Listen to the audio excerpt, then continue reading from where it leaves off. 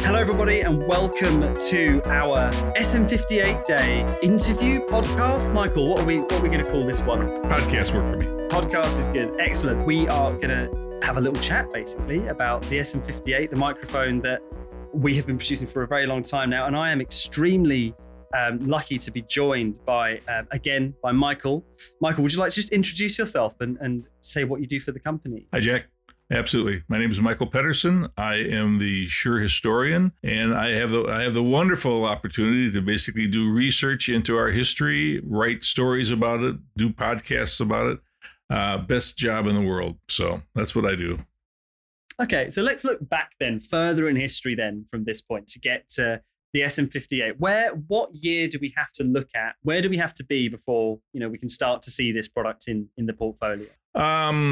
The 58's a Unidyne 3, right? So really you go back to 1939 for the Unidyne 1, the Elvis mic, 1951 for the Unidyne 2, the small Elvis mic, and 1959 for the Unidyne 3, which is the element that's inside the SM58. So you can really think about the SM58's parent, if you will, in 1959. The Model 545, brought out then, advertised as the world's smallest cardioid microphone at the time.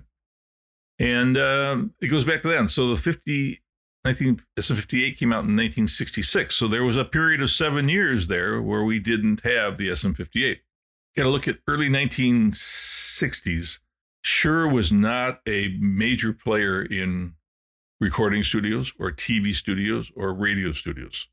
At the time, Electro Voice was a major player, AKG was a major player, and RCA was a major player. So Mr. Shure said, I want some of that business.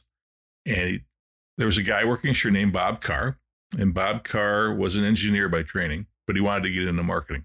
And Mr. Shure said, okay, Bob, your job is to get Shure microphones into studios, but you don't have much of a budget to do that. We've all heard that before. So Bob came up with the idea of, first of all, he did some interviewing of radio and TV and recording studios, and they heard things like the mics can't be shiny because they reflect light. You can't have on-off switches on them because people might turn them off when they're on TV. They have to be low impedance. And Bob learned all these things about what a studio microphone had to be. So he took microphones from the standard line, Shure already existed, like the 545 and so forth, and basically had them painted dark gray and took the switches off and so forth. So he modified products that we already had. Right. Yes. And he called them the SM line, the studio microphone line. That's what it was.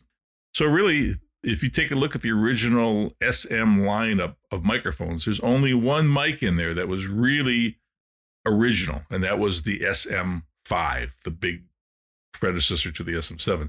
All the other microphones were existing models that we simply repainted, reconnectorized, and took switches off. And then the first catalog comes out in 1967. Well, if you look at the first catalog for the SM58 page, and you look at the page of the SM58, and then you look at the first ad that came out with it, it's all about trying to sell it to television stations. It doesn't say anything about rock and roll, live PA, nothing like that. Low handling noise when you're doing your interviews, low wind noise when you're outside doing interviews. And so we weren't trying to push it at all to that market because we were a little bit unaware of the rock and roll market. I wouldn't say unaware, but no one was paying a great deal of attention to it. In 1967, there was a very big pop fest, outdoor pop fest called Monterey Pop. It happened in California. And everybody was there. The Stones were there to see the concerts. They didn't actually appear, but the Byrds and the Mamas and the Papas and Jimi Hendrix made his first big appearance there. Well, fortunately for Shure, all the microphones on that stage, frontline and backline, were the Shure SM56, which was the predecessor to the SM57.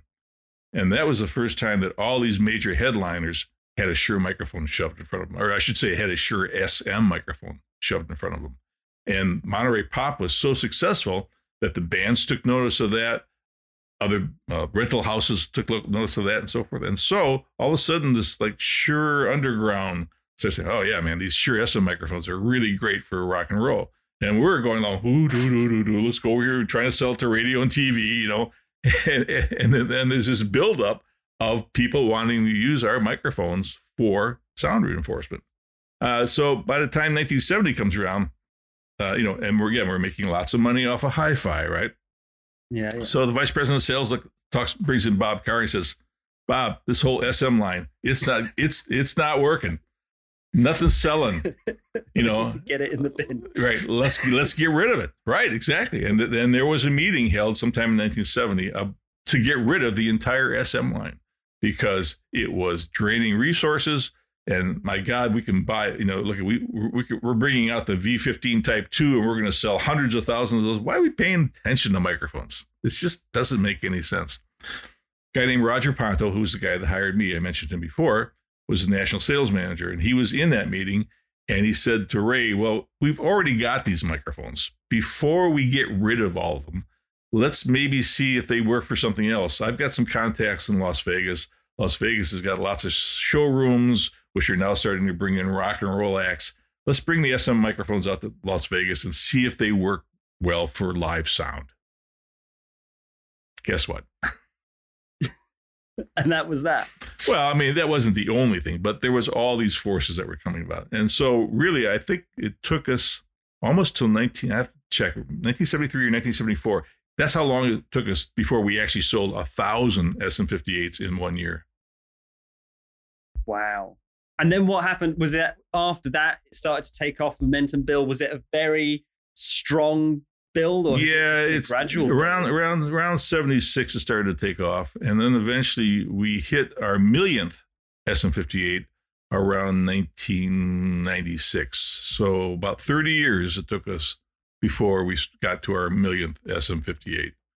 So yeah, so it was the first 10 years pretty slow. Then it started taking off around 76 and started to build up because bands started touring more bigger venues, more mics on stage, lots of different things like that, and lots of variations on it. So yeah, I mean, looking back now, it's such a huge hit for us, but believe me, it was a slow starter. So I want to talk a bit about why this is such a go-to still. I mean, this is an old technology, right? It's been around for a very long time. But lots of changes. We've made lots of changes to it, though. We just don't advertise those changes. Yeah, we can talk about that. Okay. Well, what about the SM58s that we've got? Because you and I have both got 58s that we're recording this on now. Yep. I think yours is a bit of a classic. Yeah, it's a little over 50 years old. Yeah. So let's talk about those changes very quickly. What is going to be different to your 50-year-old 58 versus the one that I've got here now? Well, first of all, you pulled it out and you didn't even give it a second thought that was going to work, right? You just basically plugged in and I haven't even tested. I haven't even listened back. That's part of it. Durability and reliability, we just take it for granted. I pulled out this 50-year-old SM58 and I didn't even give it a second thought that it wasn't going to work. So let's talk about mine versus yours. Some variations. First of all, mine was dual low impedance. It had a 38 ohm tap and a 150 ohm tap. Going way back in audio, low impedance actually was around 50 ohms at one time. Medium impedance was 150 ohms. And then high impedance was what we think about today, 15,000 ohms. And that low 38 ohm standard, 38 to 50 ohm, was used in broadcast. Remember, this was an SM mic, right? Oh, yeah, of course. Yeah. Right. And the idea was that 38 or 50 ohm microphone could go directly into the input fader on a mixing console. So that's why we had dual low impedance. And you actually had to take the XLR connector out and change a connection on the XLR connector on the base of the mic to change it from 38 to 150 ohms. Mine's set to 150 ohms. So that's one thing we don't do anymore. It's not dual low impedance anymore. What drove that? Sorry, just to interrupt you. Why don't we do that anymore? What's changed? Is it just because gain got very cheap. Gain originally was expensive, tubes and so forth, and then as transistors and integrated circuits came in, gain got really, really, really cheap, and so you didn't have to deal with it anymore. So low impedance now we think about it as 150 or 200 ohms. That was medium at one time. So we got rid of that dual low impedance transform. Second thing on mine that's a little bit different is that the paint job is different. On yours is probably just a solid gray color on the handle, right? Yeah. Right. Mine's two-tone. It's got a solid gray color on the handle, and then spattered on it like someone took some paint in their mouth and spit it out are little black spots. So it was like a two-tone type of paint. And I can't remember exactly when we got rid of that, but that's in the 1960s. So if you find an old microphone that has kind of this two-tone paint, dark gray, and then it's like little black spots on it, that's an older one as well. Logo is different, of course. The label is different. And the really early ones, this one doesn't have it, but the really early ones at the XLR connector at the bottom of the handle, where the XLR is, all of a sudden the diameter of the handle stepped down for about 1/4 of an inch. It was much smaller, and that was just a feature for styling. We got rid of that eventually because that was not necessary, and it was an additional tooling cost to make that. So mine doesn't have that. But internally, we've made lots of changes. We just don't tell people about those changes. The Unidyne 3 element was patented, or patented, as you say, but that patent expired around 1980. So if you don't patent things, you don't have to tell anybody what you're doing. They're called trade secrets. So there are variations. We use different adhesives. We use laser welding now. There's been all kinds of material changes inside and improvements, but we simply don't tell the world because no reason to. And if you tell the world, then your competitors perhaps learn how to improve their microphones. But more importantly, now you tip off counterfeiters. Of course, that's something we'll get onto in a bit. Actually, we'll come to counterfeit stuff. I want to get under the hood a little bit now of these microphones. We've said that these are flagship. We've said that the rock and roll community really took it on. The live music community really took it on. What about this microphone? What's going on here that makes it good for live music performance and for studio recording? Why does it keep going out there in millions and millions of units? I think there's lots of reasons for it. Number one, let's just talk about. I always like to reference the SM58 to Coca-Cola, right? Coca-Cola years ago got the taste right. They got the shape of the bottle right. They got something that appealed to a lot of different people. So sometimes you just happen to get it right. So what's right about the 58? And this is just my personal opinion. First of all, it just feels right in your hand. It's the right weight. It's the right balance. I mean, I can't, I'm not an ergonomics type of person, but it just feels right. It's like a Coca-Cola bottle in your hand. It just feels right. Right? So you got that. It's got very good rejection of handling noise. Does a really good job with gain before feedback on stage. And in the 60s and the 70s, when bigger venues were coming out and they were really trying to squeeze every bit of gain before feedback out of the systems, way before line arrays and so forth, all that stuff helped. Because just the amount of history that's actually in there and the amount of Shure DNA that's in there. But I want to talk now about the SM58 today. So we mentioned earlier that it's not the one that we used to build. And obviously, this is actually manufactured in Juarez, isn't it, in Mexico? Right, and I think we have a line set up in the Suzhou as well. So is it still the same? You have to keep your lines. It still uses the Uniphase acoustical network. It still uses the Unidyne 3 basic patent, but there are changes, and the changes are primarily material changes: better plastics, better adhesives, better acoustical material, and so forth. The concept is the same, but the actual materials have improved. And as a matter of fact, the reliability has improved as well. Brilliant. Well, I'm very sadly, we're coming to the end of our time, but I desperately want to talk to you about Frank Sinatra. Am I allowed? Can we discuss Frank? Yeah, he's passed away now. I seem to know that there are a couple of Frank Sinatra SM58 stories around there. I believe there's one from I was there, yes. Yeah. So Sinatra was a fairly loyal Shure user his entire career, going back to the 1940s, using the Unidyne 1, Unidyne 2, and so forth. He used a lot of different microphones. And in the 70s, wireless microphones were not that prominent in the 70s. They just weren't reliable enough. And so he was a wired SM58 user for quite a few years and very, very loyal to it. So we brought out a microphone called an SM59, which most people don't even know about. And it was a dynamic microphone, kind of a modernistic, very 70s look, flat response, kind of a low output level, good handling noise characteristics on it, by the way. And so we brought it out in 1977. I'm brand new at Shure. I'm not even there for a year. And my boss, Roger Ponto, says, you're going to help me introduce the SM59 to the sound guys in Las Vegas. And you and I are going out to Las Vegas. And we've got the SM59, and we're showing it to different sound guys around there. And, they're being polite, and it's an interesting microphone. So Roger says to me one day, well, Sinatra's over at Caesar's Palace. He's rehearsing this afternoon. Take the SM59 over to Caesar's Palace. Talk to Dave Rogers. He was the sound man for Caesar's Palace. And he'll talk to Sinatra's sound man, because Sinatra had his own guy, and get him to try the SM59 for the rehearsals. Okay, boss.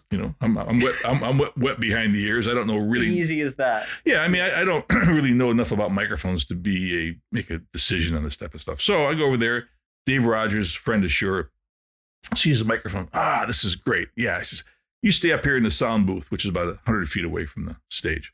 And I'll take it to Sinatra sound guy on stage, and he'll use it for rehearsals, and we'll see how it goes.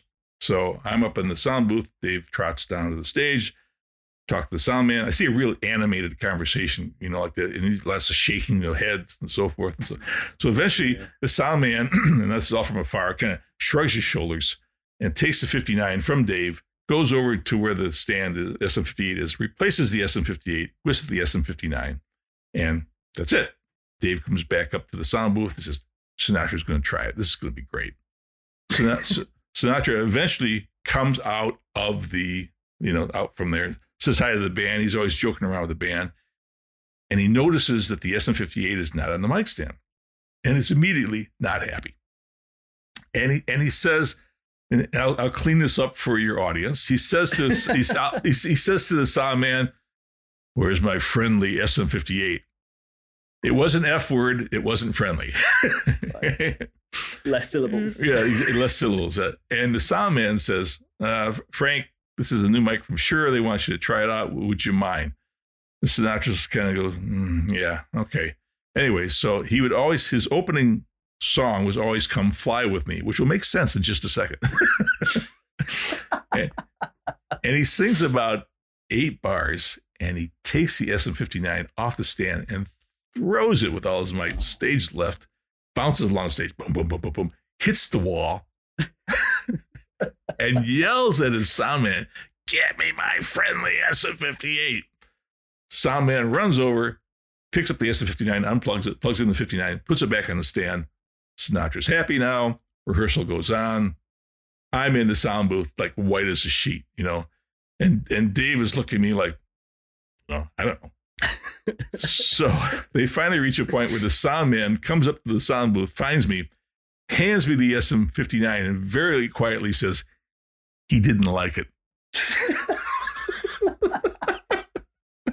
And I tore out of there as fast as I possibly could, all the way thinking about, what am I going to tell my boss?